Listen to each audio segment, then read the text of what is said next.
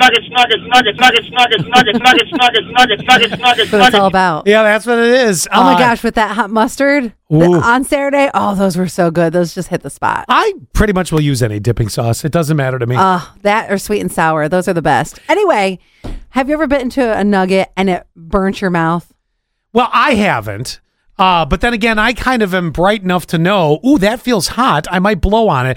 This lawsuit that's going on with McDonald's and the parents of this 4-year-old. And I do want to say, no, I don't. I'm not saying, please don't take it as though, well, the 4-year-old, they got hurt. I feel bad for the 4-year-old. Don't get me wrong. But I also feel bad because, the parents, how do you not know something is hot? And like I described, when you're setting up a 4-year-old, either in the restaurant or in the car, usually in the restaurant, you're setting it out. You're going to feel it first. In the car, you grab the nugget box and you're like, whoo, that's hot. To me, you would know. Now, I know you mentioned the juice grease juice. Yep. That's a possibility that they just came out of the fryer. But still, you open it and to me, you blow on it. And I can't believe that this lawsuit now is going to another level to find out what McDonald's is going to owe these parents. 6059 even said, when my daughter was that age and we went through the drive-thru, I would hand her Happy Meal with the fries, the toy, the drink, and tell her that her nuggets need to cool down a little. Yes. And I would break them in half or blow on them and then give them to her.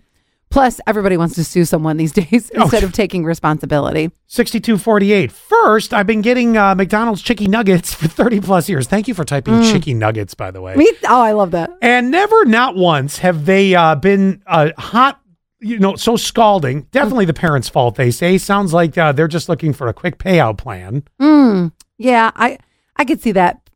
This one, 3490. People are stupid. Yeah.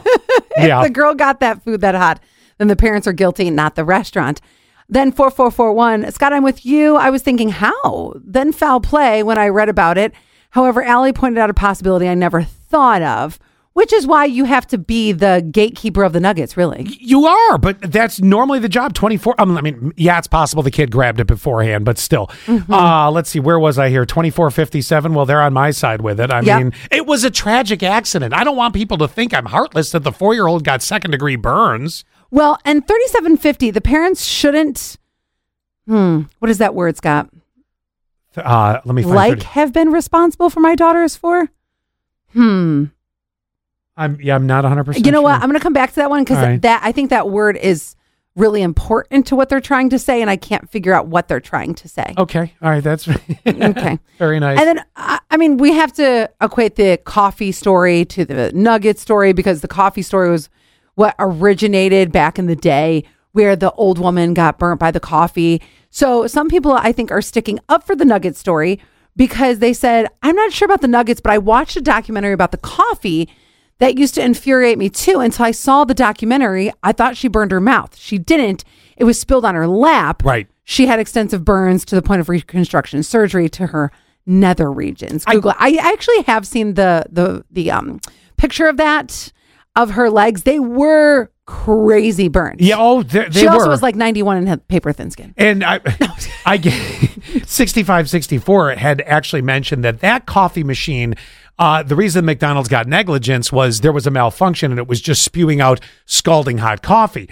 I had said with the nuggets, there's been nothing reported that there was a problem with the fryer other than the fact the fryer's already 400 degrees.